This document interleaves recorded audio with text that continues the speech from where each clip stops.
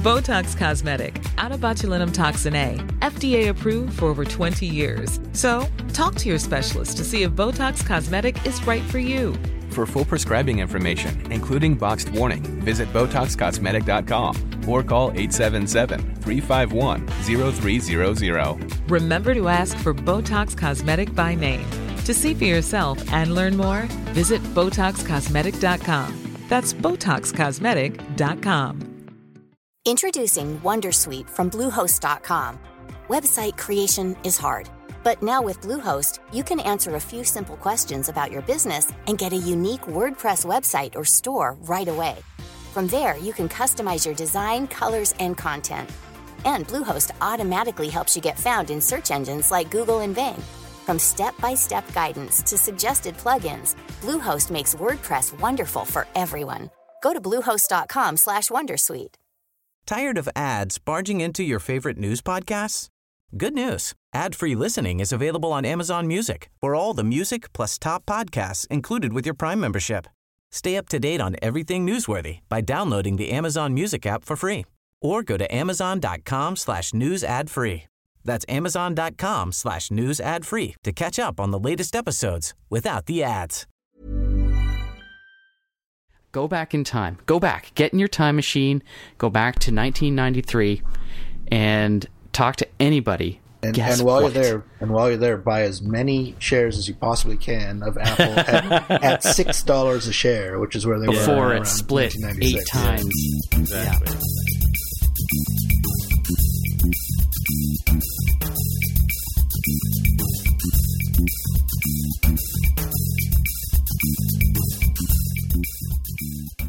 All right, hey everybody, welcome to episode 115 of the More Than Just Code podcast. My name is Tim Mitra, and I'm in Toronto, Ontario, and I'm joined once again by Aaron Bay in Whitby, Ontario. Hello there. And we have Tammy Coron down in West Tennessee. Hey there. And we have Mark Rubin in San Jose, California. Whoa. Okay, so first of all, let's start off. We have some MTJC questions from this morning that people posted for us. Justin Stanley asked us, what is the one sticker pack that you love and use the most? Well, duh. Just Right Monsters. Oh, yeah, right. Yeah, Shameless plug. Shameless plug. Hey, did you get a bump from last week's show, Tammy? I'm terrible at these things. I never look at my stuff. I don't even know. All right. I should look. I could look now while you're all doing that. When a $10,000 deposit lands in your bank account and you're wondering why, look no further. I don't even look there. It's terrible. No. Yeah, money lands in your account. It's like, hey, no thang. Well, my favorite, I've downloaded a bunch, right? And I'm looking at them now. And funny thing, of course, I am not in the habit of using stickers in my messages. I just want to get the message out. But when I do send a sticker, it's Apple's built-in Images app, which I just love. I think it's the most wonderful thing I have here. And I've got a bunch of cool pictures, but nothing beats the insertion of a timely GIF or GIF, I really don't care, into an iMessage conversation. And so I use it actually quite a bit. So that's my favorite. So that's those are animated images that Apple puts in, right? Yeah, the Images app. Cool. So, Mark, have you got a favorite sticker pack? The only sticker pack I've ever downloaded is Tammy's Just Right Monsters, so I'll give her another shameless plug. Woohoo! All right. And I'm just looking here on Jaime's tweet stream here. He was telling me about a sticker pack. I think the one by Ish. I've forgotten what it's called now. Oh, you're thinking of Stamps, right? I've got that too. Stamps. Is that what it's called? Yeah. Yeah, it's I'll like find that. Approved and all that kind of stuff. Yep. Yeah, that's his, yeah. And of course, really, the first sticker pack I downloaded, and pretty much the only one I sort of use for fun, is cat paint, so because of the cats with lasers. Yes. Ish is at IshZ or something, I believe. It's called Stamp Pack. And it's like a bunch of words in sort of a stamp format that you can then drag and drop onto tickets. You can tell I'm still got my head at work, but into messages. All right, so next question is, are you mainly using object-oriented programming still in Swift, or mainly protocol-oriented programming, or a mixture of both? okay. Since everybody's jumping in at once, I am at work using protocols quite a bit. I think I've mentioned that before. So the answer is absolutely yes. And it's kind of a pickle. Oh, this is where I got referenced, isn't it? Because I saw this earlier today. Right. Yeah. Yep. Yes, because Justin mentioned that he knows I use it at work, but he's not sure if it's a game or a more traditional app that I'm working on. I am not at liberty to tell you that right now. But yes, to answer the question, protocols. And drive me crazy. Go ahead. So Tammy, how about you in your pursuit of swiftness? Honestly, I haven't programmed anything in a little while, so I can't answer that. I'm boring. I've been doing more scripting. Mm-hmm. Scripting in like what? Python, Ruby, Swift, Bash. Throw them. Come on. Swift. I've been working with Metal stuff. Okay. So and you think of that as scripting? I can't really talk about what I'm doing. I'm trying to be cryptic. It's not working. I'm trying to be misleading and cryptic. Yeah, scripting as in writing. Writing like words. Like words, yes. Phrases and sentences and paragraphs and stuff. Yeah. For me, it's depends on what I'm writing, but for the most part, I do try to use protocols as much as I can. Like if I'm, adopting a protocol, for instance, like a table view or something like that, I'll tend to use an extension to extend a class. But it's a bit of a mix of both. I think probably still think in object oriented quite a bit. So, Mark, you've been doing some work on an unmentionable thing, but you can. Yeah, I've been working with the Accelerate framework, doing things like that. So it's kind of neither. It's not really. It's closer to object oriented, I suppose, than protocol oriented right now. But it's really neither. Okay, we had one more relevant question. I guess it's Steve Burke asks. He's looking for a app that's able to scan handwritten notes and diagrams from a notebook and use them so he can tag them later and search through them. But in a private chat to me, he said not Evernote. So have you guys got any ideas on that? Not me. Yeah, I think that this is a problem that I think about a lot. Actually, this whole we're on the margins between analog and digital worlds right now, and a lot of people have notebooks or have used notebooks since before the iPhone came out and the iPad. So a lot of people have had to make choices about how they migrate or whether they migrate at all. And a lot of people have decided not to because the tools on iOS or if we can just put it all in a single basket and say digital tools don't have or have never had the elegance and simplicity of analog tools. But at some point, everybody does have to kind of switch over. And this is why we get questions like this. And I see these questions all the time. The fact of the matter is there really isn't a good answer that I don't think about. So I think you just have to get to digital as soon as possible and leave the analog behind, and maybe keep them as PDFs, perhaps scan them and make them PDFs so you have them as archive. Yeah. But you're going to have a very hard time, I think, finding a very good system that will allow you to treat your analog stuff as digital stuff. Yeah, well, for me, I mean, I've been using PDA since the Newton first came out, and went through the Newton, and then had to switch over to the HP thing. I forgot what it was called, the Palm Pilot, and then but I still do keep a physical journal, and I do appreciate that they're difficult to search through. I have to go through with a magic marker like an animal and highlight the important bits, but I've been slowly weaning myself off of that. Actually, during this podcast, I don't take notes during the podcast on paper anymore. Now I use a notes app at least, and that way at least things are searchable, and I can go back and look for them later on. So. To Aaron's point, it is much more expedient to take notes in a digital form so that you can then reference them later, because you can take advantage of Sherlock and even just a search feature within each individual app, right? So, yeah. Aren't there a lot of apps now that'll take your digitally handwritten notes and turn them into typed text? Yeah, I don't know. I mean, like I said, the only one I know of is Evernote, and that's only if you have a subscription with them. I never had the Moleskine books for a couple of years that were tied into there's a cross promotion between Evernote and Moleskine, and I just never bothered setting up the online account to try and see how that would work. But because as far as I know right now, the handwriting recognition needs to be done on a server, much like Siri we think Siri works, right? By sending our information over to Apple and having Siri respond, right? So am I wrong in thinking that? You mean for Evernote in particular, or in general? Yeah, I was thinking of Evernote as an example. I haven't really heard of very many apps other than that. I mean, like the Newton used to do it, like I was saying, but that was a long time ago and a different technology, right? So right, but it's not hard to imagine that this kind of thing could be here pretty soon if it actually doesn't already exist. It might already. It's basically a machine learning problem, and the handwriting problem has kind of been solved. Now, in general, it's been solved. Now, for your own particular handwriting, that means you have to train your neural network either on your phone or send all your training information off the server and then have it come back.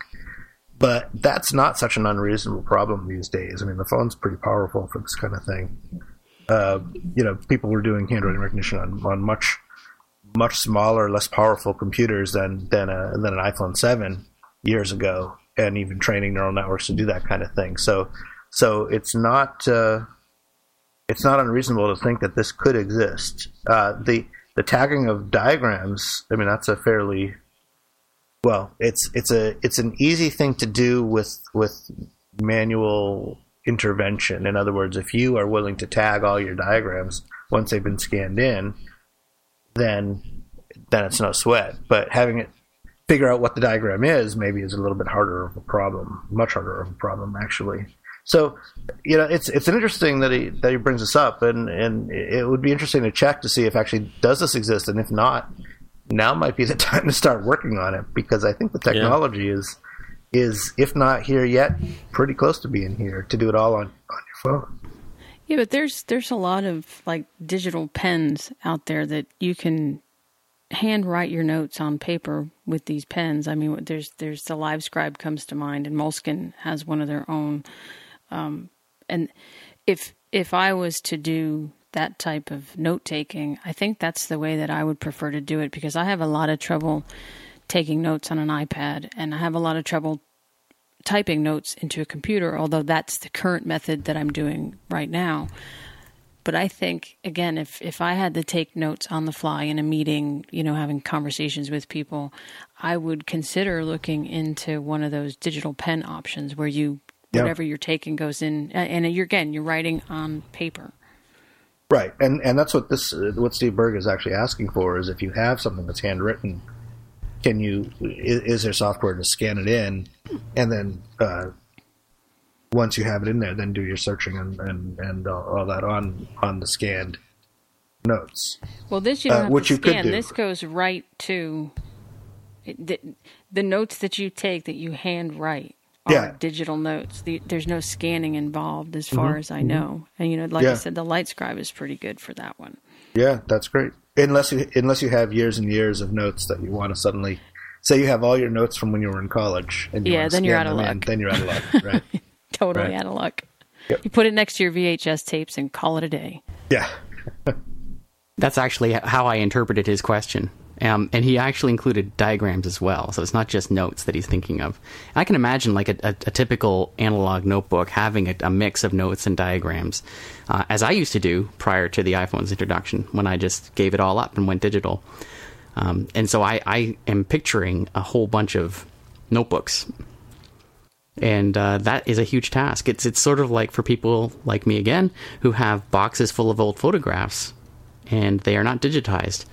Yeah, slides as well. Yeah. And there are people that just don't really know even how to undertake that task because it's too big. It's too much. Another product that you might look at, though, Steve, is OneNote from Microsoft, because they have built-in handwriting recognition. And it's possible that if you could get your scanned note pages into that, it might be able to convert the handwritten text. Interesting. But it's still, you're looking at a lot of effort here. But that said, too, I mean, as you saw with my iPad Pro and my Pencil, either one from 53 or the Apple one, I still take notes in cursive on these devices, and it would be nice if there was an option to digitally convert them like the Newton used to do, as I said before.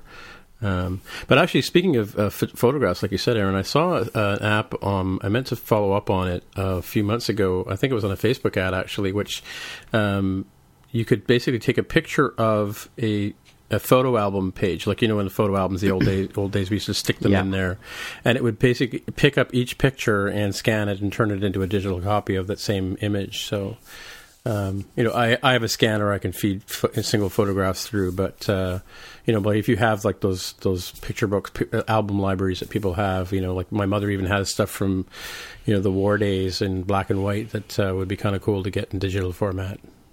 I usually just shoot them with my big giant iPhone camera, right? Because the resolution on the camera on the iPhone, like the 6 Plus and the 6 and the 7s, is high enough that you're getting a decent size scan, even just taking a picture of a photograph. I just did a quick search on something, and I came up with Genius Scan PDF scanner by Grizzly Labs, and It's got some really great reviews. I mean, it's they had a last update October 10th, 2016, and it's, almost 5 stars, the current version with 65 ratings, and almost 5 stars with all versions at over 8,000 ratings. So that says something to how good this app probably is. Can you explain what it is, Tammy? It is an app that they call it a scanner in your pocket, legibly. Thanks to powerful image processing, create multi-page PDF documents, organize and search your documents, share, save, whatever you want. Now, I have that app. I've had it for many, many years for scanning receipts and things like that, which it was originally for me. If you have like a Visa receipt or something and you scan it, and then it makes it all black and white like a old bitmap scanner used to do, and then you can send it off to and it straightens it up too. That's another cool thing about it, right? Because if you photograph on an angle. But again, I don't know if it does. Does it say that it does recognition there, Tammy, or are you just talking about scanning? Yeah, just scanning. It doesn't. I haven't read it enough to know that it does recognition, but I would imagine that if it does, that would have been something right up in the forefront that would have been like right in your face. Yeah, so I just did a search on handwriting recognition for iOS, and it came up with something called MyScript, which is... No, I've never used it, so I'm just kind of scanning the article here. It says, MyScript Smart Note offers handwriting recognition both locally, directly on the iPad device, and various export functions, LaTeX conversion with an in-app purchase. Yeah, so that's one to check out. I don't know anything else about that.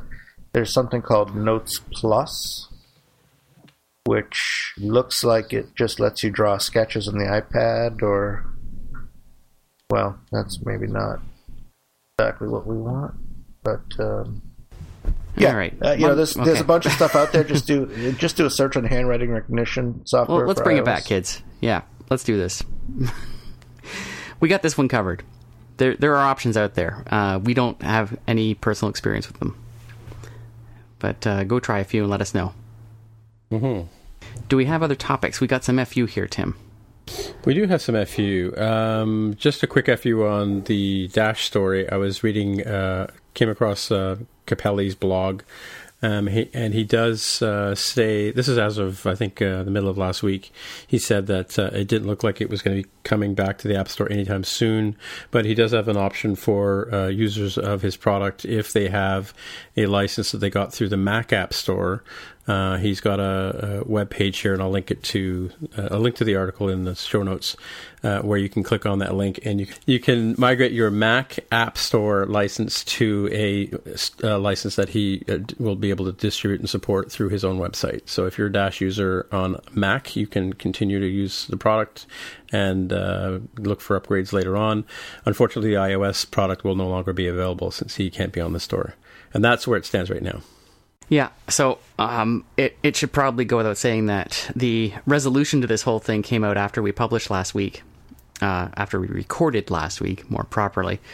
So it does seem that he will not be coming to the App Store, but at least he offered a final explanation and did make it clear that he was not exactly forthcoming in his previous attempts to explain why Apple was taking him out of the store. So, in short, it was his mom who was doing the development on this other account that was linked to his, and by his claim, had taken control of all his previous apps prior to Dash, and had done unmentionable things to them, including rigging reviews. And it is not his fault. And it sounds like he may be a little bit estranged from his mom and didn't get involved too much in what was going on there. And he got booted out sort of by surprise because Apple never contacted him directly, just the other account, his mom. So that's his statement, and there has been nothing since in the days that have followed. I said this last week because I just listened to the show, and we're probably not going to hear much more about this. I said that last week, and then we heard more. But you never know. It does seem like it's gone. That's an interesting thing. I guess he must have been... Is there an age limit on how old you have to be to have an account as a developer? Maybe he was underage when he first started developing. No, like it was his account at the start. Right. And then he created a new account for his mother. Right. He used the same credit card to pay for it. Ah, right. Right. And that made the connection. Right. And that's what hooked him up. Okay. Right.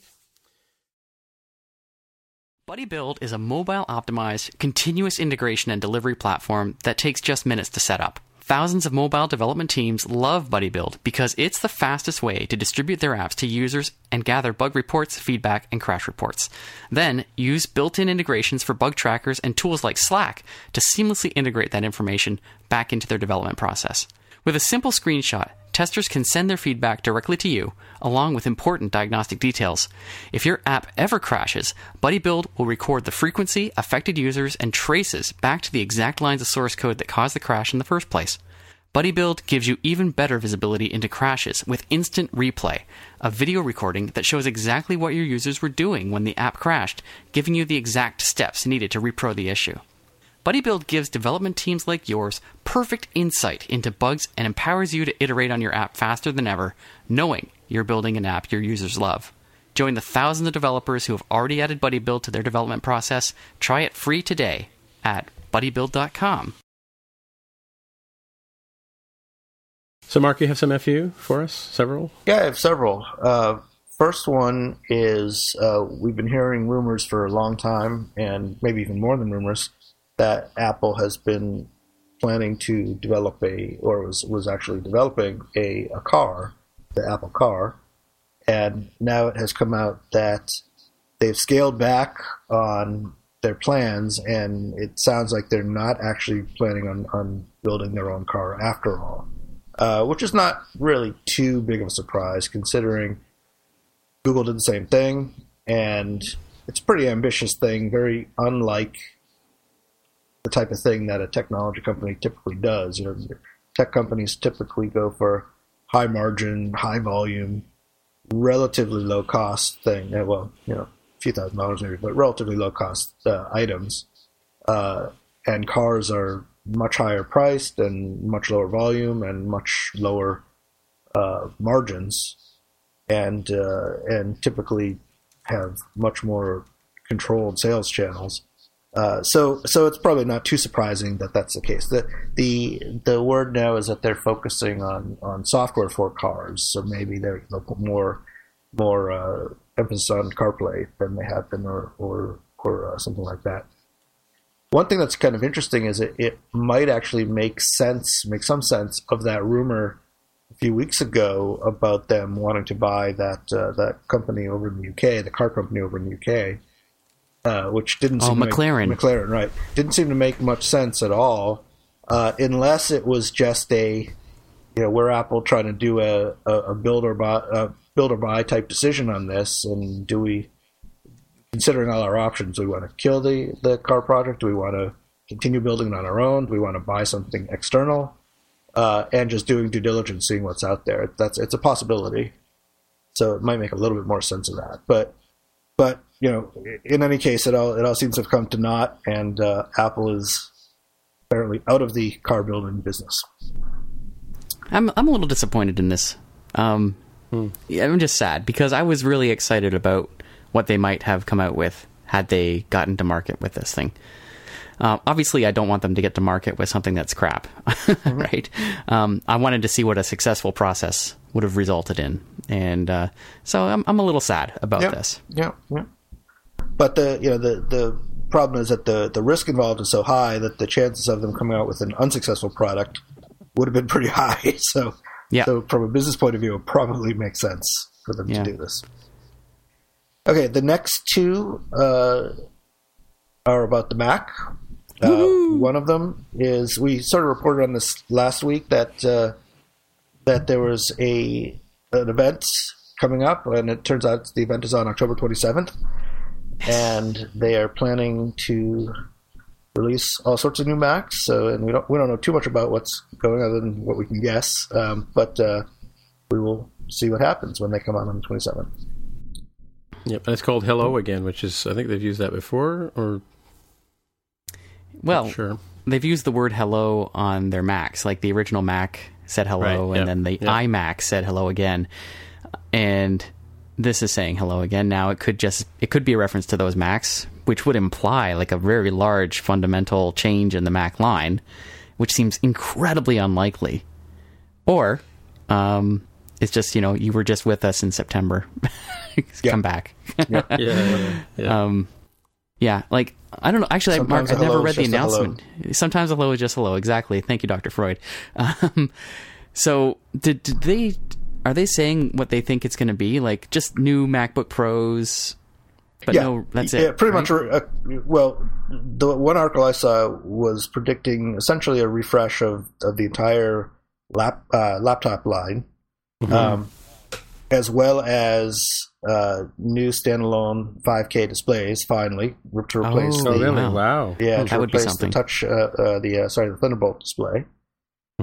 I didn't see anything about desktops, except that there will be no Mac Pro, which is also a shame, but not surprising at all, and no Mac Mini as well, which is also not surprising. I wonder if they'll even say anything about them. Some of the rumors I heard, or rumors I saw today, was that they think the 11-inch MacBook Air is going to go away, but they're going to keep the 13 and at a lower price point.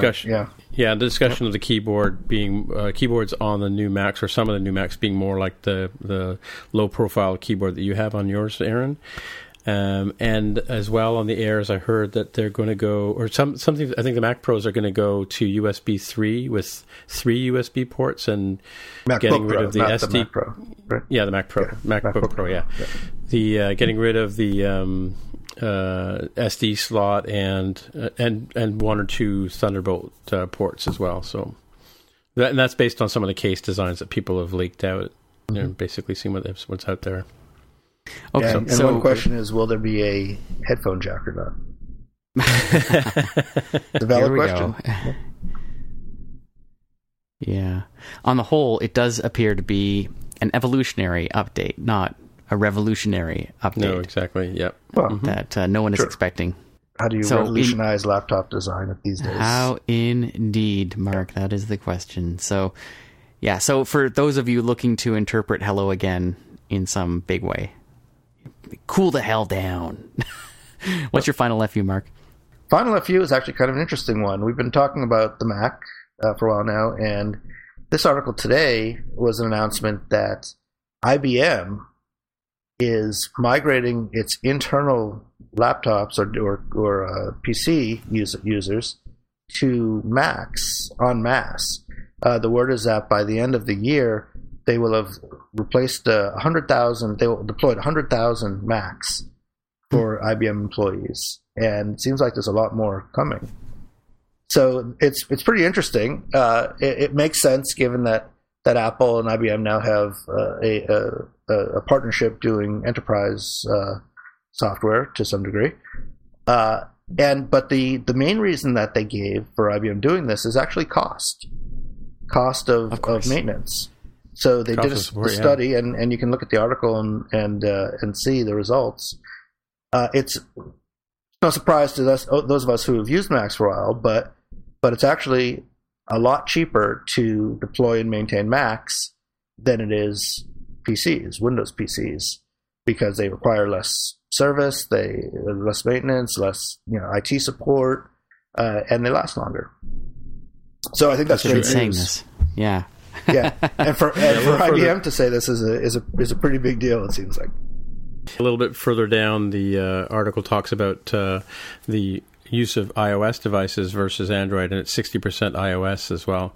But I can also say from personal experience, having supported, back in my IT days, supporting Windows and Macs in the same environments, that a way more support was required for the Windows side, just in terms of how clunky the software was or how unreliable the hardware was. You could have two identical machines, with i5 processors and the same amount of hard drives, the same amount of RAM, and the performance between the two was notably slower on the PC side. And I've even done some surveys with Mac and PC users in the same environment, and I was accused of doctoring the results because it always came out that the Windows people felt that their PCs were slowing them down and holding them back in terms of being able to support their customers, whereas the Mac users never complained about anything, really. Except when they had to use a Windows machine. Oh, yeah, well, they didn't. That's the thing, right? Well, that's when they were complaining. One thing that I immediately noticed on this article is that there's 0.4% BlackBerry, which I didn't even know BlackBerry was still a thing at this point. So even that it has it must that be the Canadian much, office. I don't know. Yeah, exactly. I mean, last I heard, are they past BlackBerry 10? Well, BlackBerry 10 remains their operating system. That's the one they're at. But that they're abandoning now. Just now, they're abandoning in favor of Android. Okay, so they are going away then. Yes. Okay, yes. good. But you wouldn't know that. You wouldn't know that by spending a day in Canada. You come up here, and you will see BlackBerries all over the place. Really? Well, not as many as you used to. Yeah. Obviously, not as many. But geez, there's not a day goes by that I don't see at least one. That's amazing. In You never see them here. I'm sure. And why would you? But here in Canada, the business world in Canada is so slow, glacial about changing their technology like this. It's embarrassing. And every time I see one, I just shake my head. I know this is off topic here, but like BlackBerry had the mobile market and they let it go, and I feel like, again, really off topic. It's kind of like Blockbuster Video completely blew the market on that too with Netflix and Hulu. I mean, they were the place you would go to for entertainment. Yeah. BlackBerry was the place you would go to for mobile applications. I remember having the and even Palm Pilots, right? They were the first ones that I can remember where you had that whole wireless internet. The Palm Pilot 7 where you flip the antenna up. I mean, these are folks who had the market on mobile, and then boom, Apple came in and Android came in, and these people just disappeared. They went the way of the Betamax, Yeah, they totally got cocky, but you see that repeat itself in markets all the time. I mean, the Harley Davidson's got beat up by the introduction of Japanese imports, right? The car industry, the same thing. It seems like they get their heads stuck in a certain mode of business, and they can't see around it. But you're totally right. Like Blockbuster could have totally gotten into. I mean, Netflix they started out as a DVD rental service. If not, you basically, it was a mail order thing, right? And right. All of these companies could have done the same thing. I mean, now HMV is now dealing with they have digital downloads and things like that as well, because even their business is dying horrible death if people just aren't buying discs anymore, right? So. But you're right. BlackBerry, they were kicking ass in security. Like, they claimed people had total faith in them as a secure operating system because, everything went through Waterloo and was locked up tight. I mean, even when Obama was originally elected, he was a BlackBerry user, and he made sure that all of his staff had BlackBerries as well. And I'm sure now he rocks an iPhone. But well, they were so focused on the business market, the enterprise market, and their mistake was they just never paid any attention whatsoever to the commercial market. and consumer. The consumer market, right? So Apple went completely the opposite direction, and BlackBerry's big mistake was thinking that the consumer device could never penetrate into the enterprise space, but clearly they were wrong, right? The whole bring your own device model seems to have won strongly. Yeah, for sure. I'll just draw your attention to a little link I put in the show notes, Tim. It's a Wikipedia entry to The Innovator's Dilemma, which is a book by Clayton Christensen, and a very well-established book that describes the thing that we're talking about right now, when large companies get knocked over by smaller upstarts, and the reasons why that happens. So if you're interested in that, you can check out that book if you want to read more about how it happens. But it happens all the time. Yeah. And by the way, the 0.4%, I just did some math, and I checked my math this time for those who were listening last time. Yep. Actually, that may not have made it into the show. But anyway, for 0.4% for a company of 100,000 people, which actually I think is bigger than IBM at this point. They're quite a bit smaller than that now, but just say 100,000 people, 0.4% is only 400 devices. Wow. Yeah. So there's not a whole lot of them out there. No. And I wanted to just bring back one more thing too about this. I wanted to yell, and I'll try not to yell. I'll just say it much more calmly than I'm thinking it in my mind. We've been saying this for 20 years, right? Mac TCO is less than PC TCO. Oh, yeah. And we've been saying it for so long now. Go back in time. Go back. Get in your time machine. Go back to 1993 and talk to anybody about Mac versus PC, and they will tell you that PCs are the way to go. Windows rules, Mac drools. Yeah. And you would say something like, there have been many studies done that show that Mac TCO is lower. Oh, well, I don't care. That study's wrong. It can't be. Windows is the best, and you're a dummy. Well, yeah. And while you're there, buy as many shares as you possibly can of Apple at $6 a share, which is where they were before around it split 8 times. Yeah. Exactly. And for those of you driving at home, it's total cost of ownership. But yeah, you're right. I have had this argument. I've stopped having this argument with people, especially owners of businesses who just wouldn't listen, and you can't help some people. No, but it's so maddening. Like I can't help but look at this article and just go back to that time and trying to talk to these people. They're Microsoft lifers, and I still know a few of them today. People who make their living off Windows technology, even though now it's like definitely on the wane, right? It's just maddening. It drives me crazy. Yeah, it's true. Like you see, like I said before, in so many retail environments now, and I think it's products like Lightspeed out of Montreal that allow this. They have the point of purchase software that runs really well on a Mac, and so you see more and more Macs in retail environments and iPads. Yeah, well, iPads. I see iPads in retail all the time nowadays. Yeah. Restaurant menus, and even like as a little point of purchase cash register things, and waitresses taking orders. Yeah, it's for sure. It's great industry to be involved in. Totally.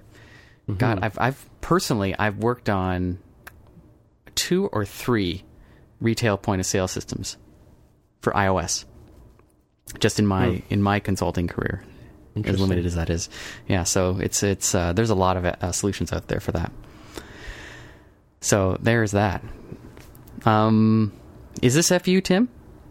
Yeah, the reason I put this as FU. This is a story written by Rob Lijama. I think we know him from. I met him at NS North, but yeah, he's from Taco. Occasionally comes to. Yeah. Very successful, very successful independent developer.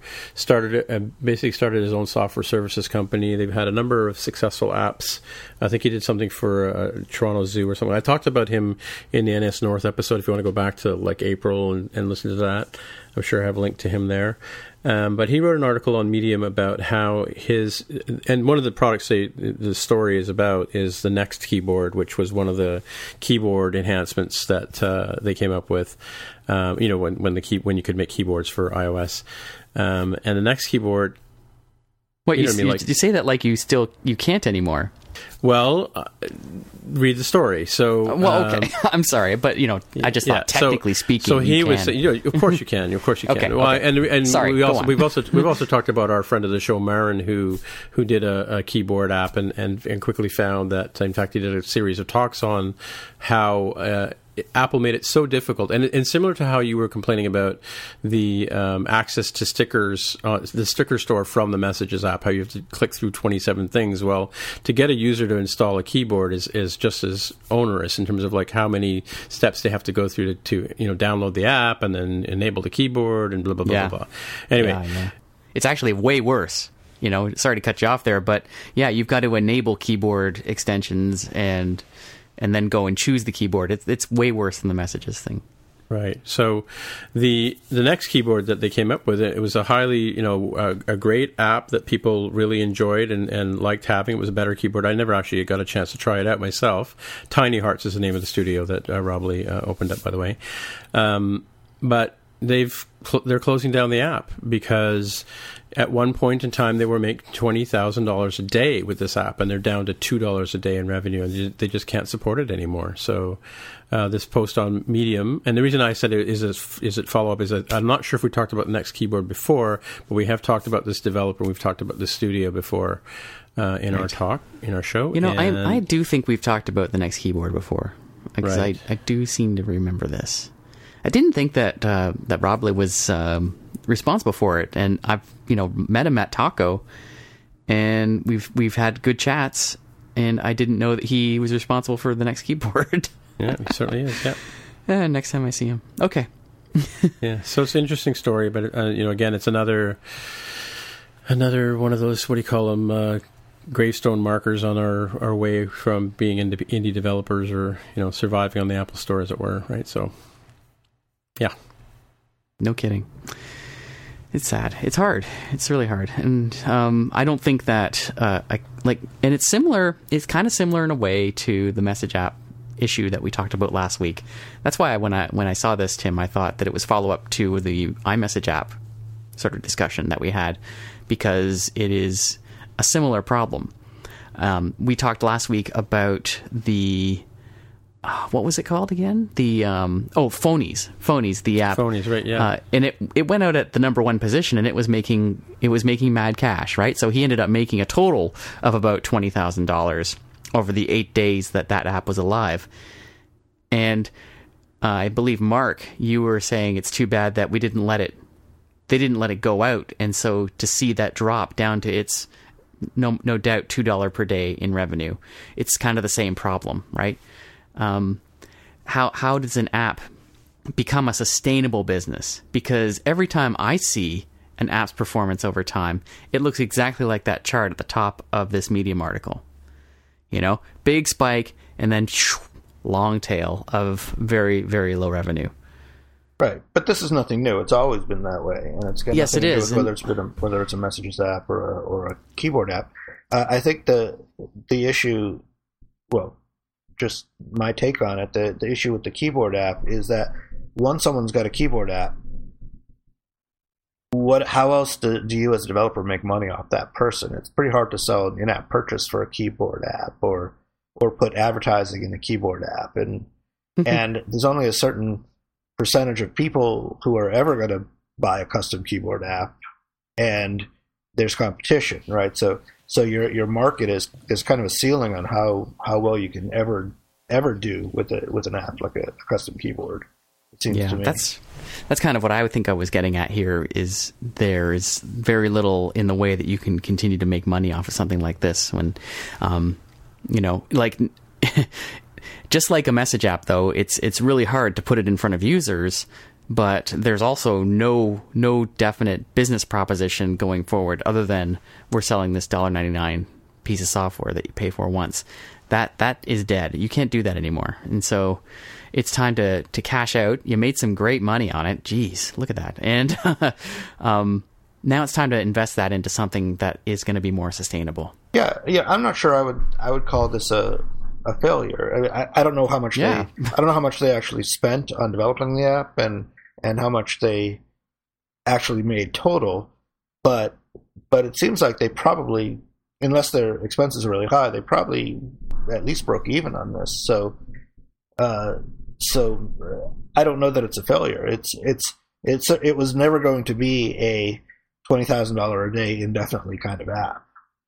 Right. It was just never that. Mm-hmm. Yep. Also, yes. Yeah, you're also. Did you say yes? I Yes. did. I'm with you. Okay. I'm hip to your jive talking there, Mark. The Tiny Heart Studio is also the makers of the Wake Alarm app, which has been featured in Apple commercials and a number of other things that they've done as well. So, Oh, these guys have done pretty well for themselves. yeah, well, they did pretty notable work. I mean, like I said, they were at Dennis North as an example of a somewhat of a success story, at least for a Canadian developer, which is kind of hard to do up here, right? So, yep. Anyway, that's the follow-up on the next keyboard. I'm just noticing here, there's no actual topic for today's show. There's no topic. Well, what happened this week? It's the FU. Well, the big story this week is Next week, new Macs.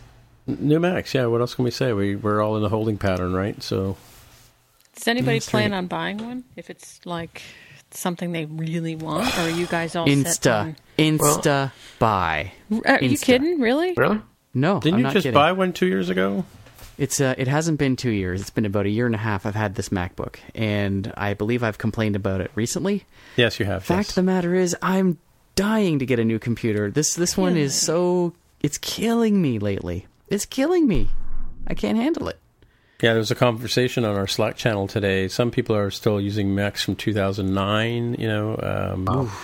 Yeah, we saw a lot of them long in the tooth. So mine's a 2013, and it feels like it's getting a little bit old now. But I don't know that I'll run out and get one right away. Yeah, it depends. I mean, for a lot of people, it's an expensive option if they don't have a business to support it per se, right? So, I used to, when I was running my own company, I basically wouldn't blink at buying one, but I was always able to flip my older ones as well, right? So get some recoup money, because the one thing about Macs that we can say that PCs don't have as well, going back to our earlier talk, is the fact that there's a good resale value on Macs.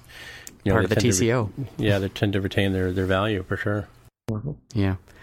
I've never been in this position before with a Mac. As long as I've been in the consulting business, I've always been on a very regular 2-year cadence. So I lease my equipment. The lease comes up in 2 years. I trade it in or sell it, and then I get the new stuff. It's just this time I feel like I made a mistake in acquiring this MacBook. As much as I like it, and as much as it's a beautiful piece of hardware, it is becoming increasingly laggy.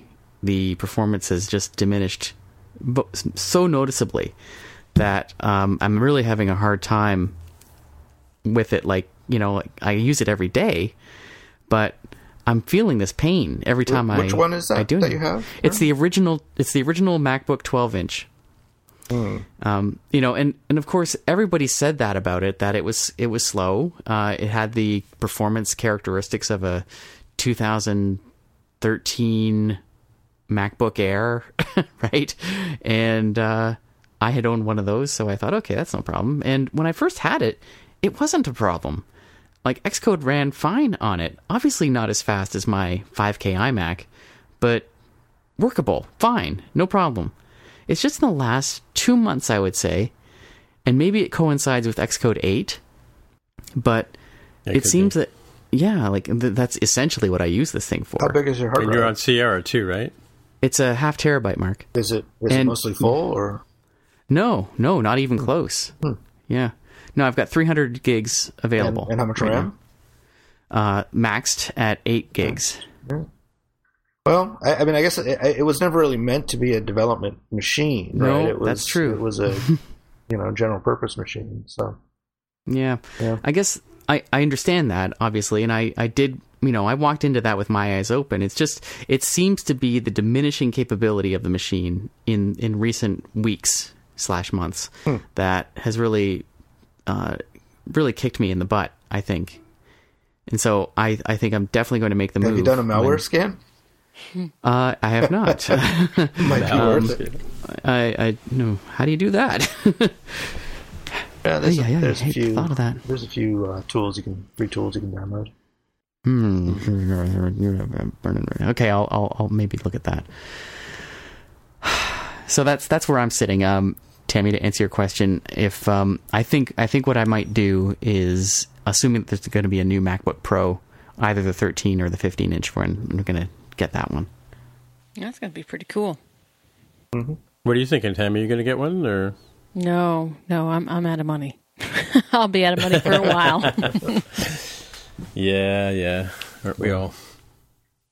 I will get one. It's just a matter of whether it's. It probably won't be immediately, but probably before the springtime, I'll probably get one. Yeah, for me, fortunately, I maxed out my my MacBook Air when I bought it, so it still has some legs, So it's only got 8 gigs of RAM because it's the max you can put in it, but it's a i7 processor, so still pretty zippy. Mind you, unlike Aaron, Aaron, you're using your iMac as your primary machine, like for your backups of your devices and stuff like that, right? Yeah. I have like no room on mine. I have a 500 gig hard drive as well, and I generally have less than 20 or 30 gigabytes of space available on at any point in time. So, and it's mostly things like Xcode and library and stuff like that. So, very strange. I'm sorry, Tim, did you say that was a MacBook with 8 gigs of RAM? MacBook Air. MacBook Air. Oh, sorry, Air. Yeah. Okay, yeah. Yeah, what's the max you can get in your guy, in the little MacBooks? This one was 8. Okay. I'm not sure if the current one, because mine's now it's the original, and then they refreshed it last spring, I think. Right, yeah. With a faster processor. I've got a MacBook Pro 15-inch from 2013 with an i7 and 16 gigs of RAM and 750 gig drive. So mine seems still pretty good. I haven't noticed any real degradation with Sierra or with Xcode 8 in terms of performance. Xcode 8 still has beach balls spinning more than I'd like, but other than that, that's an Xcode 8 thing as opposed to the hardware, I think. Yeah, I have at work. I have a 15-inch like you with a i7 and 1 terabyte drive, and it's still pretty zippy. Yeah.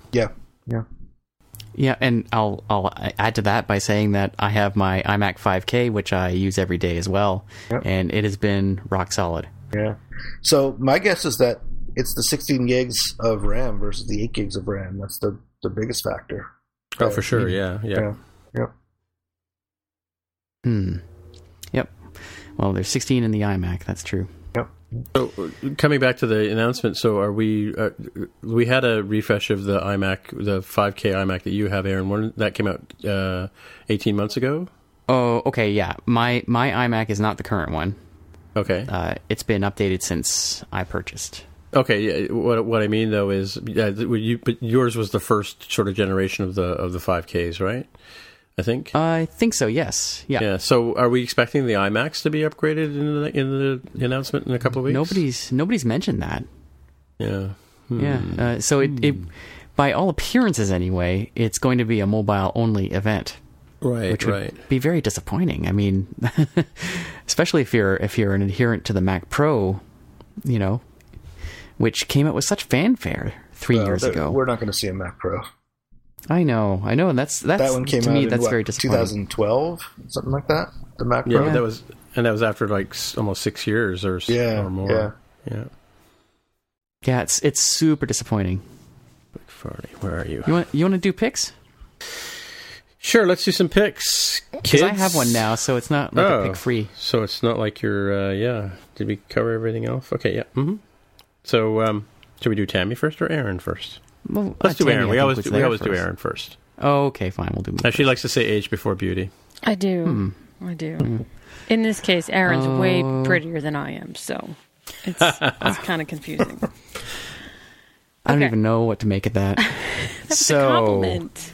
Yeah, right. You know how much of a hit I am with the ladies, Tammy. Oh, I know. That's a tough. Wait till you get that new MacBook or that new Mac. You are sure to be a shoo-in. Yep. Okay, so here's my pick. I haven't actually used this. It just came out, well, actually it came out last month, but I only learned about it yesterday and had a quick look. And it looks really interesting. And this is the kind of app for the Mac that I think is a super cool idea to have developed. And so this is called Table Flip. And it is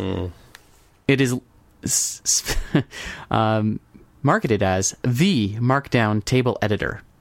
You're familiar with Markdown, which is the super easy way to write HTML using the syntax of plain text.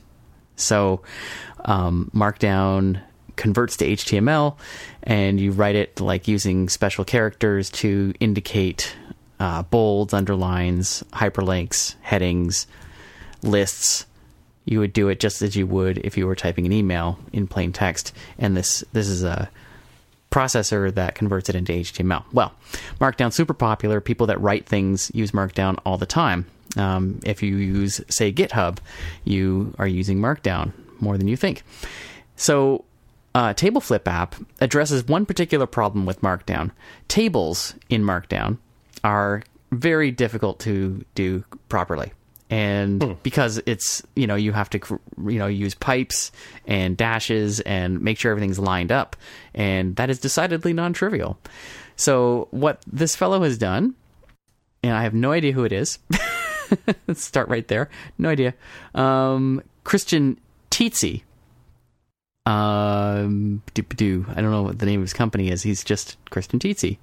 In England? I'm going to say England, yes. Right, wrote this app, which is basically like a spreadsheet app. It's the very simplest spreadsheet app that you could imagine. You can have headings, you can have columns and rows, and it's super simple. So, like, if all you're looking for even is a spreadsheet app, which is brain dead simple, then you can use this to do that. But where it really comes in is that its file format is Markdown. And so while you're editing in a GUI, the document you're spitting out is a Markdown document. It's plain text.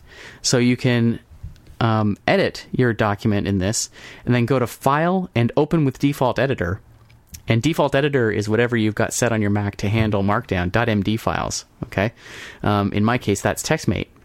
And so I can edit this document in Table Flip, and then I can hit Command-Shift-E, under the File menu, to open it in my default editor, and I'm looking at the same spreadsheet that I'm looking at visually in that document. I can open it in TextMate, and I can see it laid out as plain text, as a beautiful plain text table. Super cool. And then if you need to export that into HTML, then you just run it through a Markdown processor, along with the rest of whatever document you've got, and you've got HTML. So give it a look, tableflipapp.com, and you can download a free trial. And it is, the cost, I will tell you in a moment, it is $25 Canadian and 75 cents. So I'm guessing about $20. $18.99, that's what it is. $18.99 US. Tammy, you were going to say something there? I was going to say I like Aaron twice as much now because I didn't know you used TextMate. So hats off to you, man. I use that a lot. Hells yeah? Yeah. TextMate for life. And I just downloaded the demo of Table Flip, so thanks. Thanks. I'm going to try this out because I do everything in Markdown, although I do use Byword for my Markdown files for the most part. Mm-hmm. And hang on a second. We're waiting. So while she's doing that... Yes. Something opened up and started playing music in my ear and totally distracted me. Sorry about that. So I was going to say, Aaron, I asked Jaime on another podcast a week or two ago about what the promise of Markdown was, and you just sort of said that it intended to be something that would convert easily to HTML? Is that the original goal? That's the idea. Yeah. Okay. So, like, if you're a blogger, that's the idea here. That's why it was written by John Gruber. You know him, right? Daring Fireball? I've heard of him, yeah. Mm-hmm. Yeah. Little known internet celebrity, John Gruber. So it's really intended for bloggers. So anybody who wants to write sort of long form text for a blog can write in Markdown and it handles all of the formatting for you by turning it into HTML. And the idea was like, if you remember back in the day, like way back in the day, when you wrote emails, which were all used to be in plain text, or newsgroup postings, which of course were also plain text, you would adopt certain semantics to give your text emphasis, to give it the properties of a formatted text document within the confines of a plain text document. So you would say type a title, and then underneath it you would just type in a bunch of hyphens, right? And then you wanted to make a list, like a bulleted list, you'd use asterisks, right? You create a list item, put an asterisk in front of it, next line, asterisk, and then that's an unordered list, right? Or if you wanted an ordered list, you would actually type numbers, right? And so Markdown kind of takes that concept and applies it to pretty much anything that you do in HTML to give you sort of a formatted document. Of course, then what you can do is apply a CSS style sheet to it, and you're off to the races. So that's what Markdown is all about. And now it's been adopted for much more than just blog editors, of course. Sure, yeah, of course. Yeah. So like I said, GitHub is one place, or any version control system. Anywhere that you put, anywhere there's a text field, like Stack Overflow takes Markdown. Slack takes it.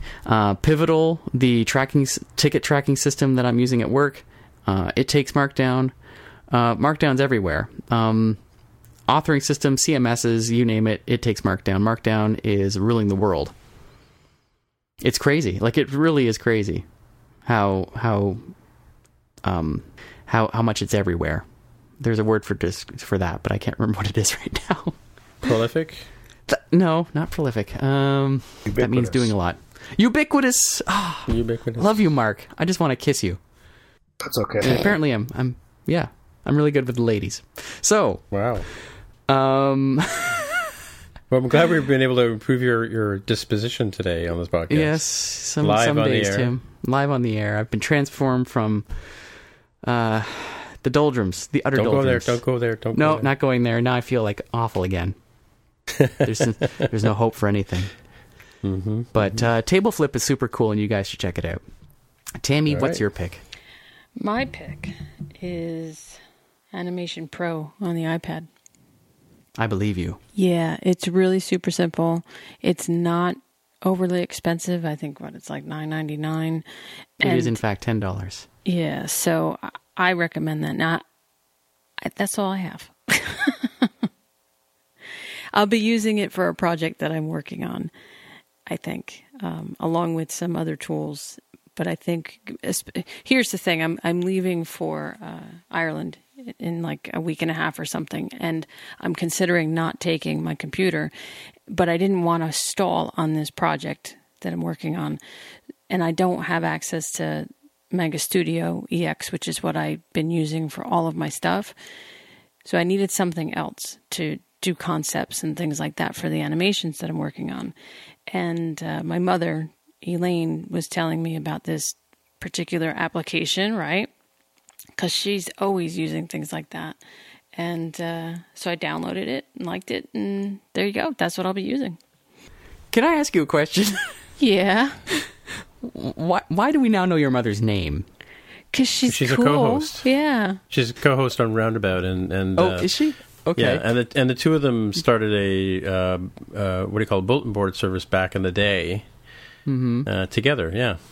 Do you call her Elaine? Sometimes. I can't tell you what I actually call her because once you have children, it's a family-friendly show. Well, no, I don't call her names like that. But when the kids were born, we changed her name, so now she goes by Grammy in the house. That's what she goes by. Yeah, I remember one time, talk about off topic, my husband and I worked together in an office, and when we had kids, when you're a new parent, you call each other mommy and daddy, and he just started that day working at the office I had been working at for like a year, and he was sitting next to me, and all of a sudden he says, about as loud as you can get, "Hey, mommy, do you have a stapler?" I'm like, oh my God, you got to be kidding me. Wow. So embarrassing. Anyway, that's it. I'm done. So listen, I know we're kind of short on topics today, but I did want to talk to you. Oh, no, I want to talk to Tammy about where she's going to Ireland. Why are you going to Ireland, Tammy? Oh, why don't you tell us, our jealous co-hosts and listeners, once they find out where you're going? I'm speaking at UL in I guess it's November 1st and 2nd. I'll be the speaker there, going to meet some really fantastic and creative individuals. I am a storyteller, and along with some fantastic other storytellers, we're just going to have one heck of a time in Killarney, and it'll be my first trip overseas. Just getting a passport gave me anxiety, so that the trip itself will be a lot of fun. And if I can have the listeners know one thing, it's do what you can to get beyond your fears, because otherwise you'll limit yourself. If I had allowed my fears to dictate the yes or no to the invite, I wouldn't be going. That is too true. Congratulations. I am jealous. I would love to go to Úll, whatever that even means. And I've seen pictures. It means apple in Gaelic. It means does apple. It actually? Yep, yeah, it does. Yeah. Well, now I know. So I'm still jealous and would love to go to that one sometime. I've heard nothing but wonderful things about Úll. Yeah, but Úll sounds like a fabulous conference to go to. I saw, that's what I discovered Periscope last year. Rene Ritchie was periscoping from the train and from the conference itself when they had their reception. And it's an interesting thing. We talked to Dermot Daly a couple of weeks ago, and he talked. They've booked a train to take you specifically from Dublin to Úll. Good. Hey, Aaron. Yes. Tammy. I am looking at a very beautiful table right now in Markdown. Wow. There you go. See? It's pretty awesome. Yeah. It's pretty wild. It is. You have to send us a screenshot for our podcast. Certainly. All right, folks. Yes, that is all. That is all for the week. We will see you guys next week. So and it's unfortunate, too.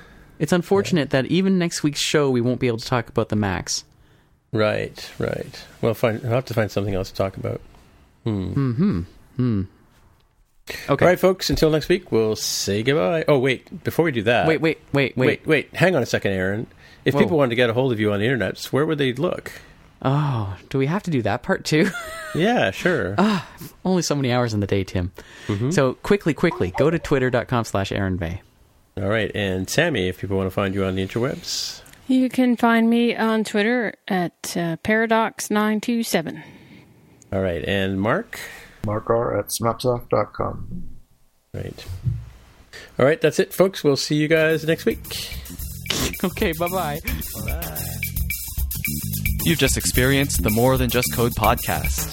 If you want to find out more about the show, you can visit the More Than Just Code website at mtjc.fm. There you'll find a summary and show notes of each episode. We list links to the items that we talk about on the show, picks for the episode, as well as links to the apps on the App Store. If you like the podcast, please leave a comment on the website and write a review on iTunes.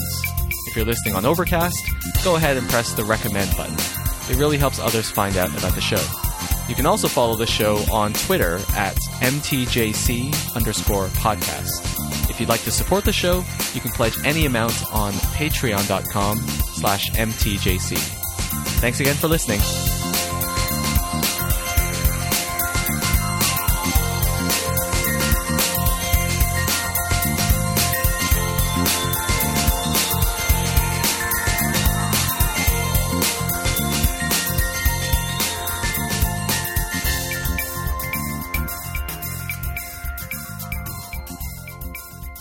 Hey, Tim, I think you forgot yourself. And I'm Tim Mitra, TIMITRA, and I'm located in Toronto, Ontario, and you can, see you next week, and bye-bye. And that's how you do it. But you screwed up something fierce. Oh, well. But that's okay. That's okay. But we didn't have, nobody minds. Yeah. Thanks a lot. Okay. And scene. And scene, right. Yeah. So there's another show. It's like we're seasoned pros at this, Tim. We've got this Except for the fact that in the bag. Well, I was going to say, I saw a confusing screenshot on, I'm not sure what it was supposed to be, but it was, the Hello Again ad, but on 2 iPhones, which I thought was kind of a strange place to have that. And then I I'm saw sorry? I saw a picture. Just trying to find it here.